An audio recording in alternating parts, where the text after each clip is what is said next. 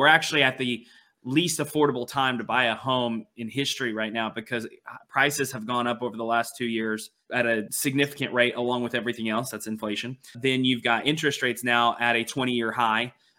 It's not a historic. In fact, it's still slightly below historic averages, yet it's right in that range, and it's been in about 20 years. So when you factor all of that together, it makes the house that you can afford, you're getting less of a home. So a lot of people are just staying put.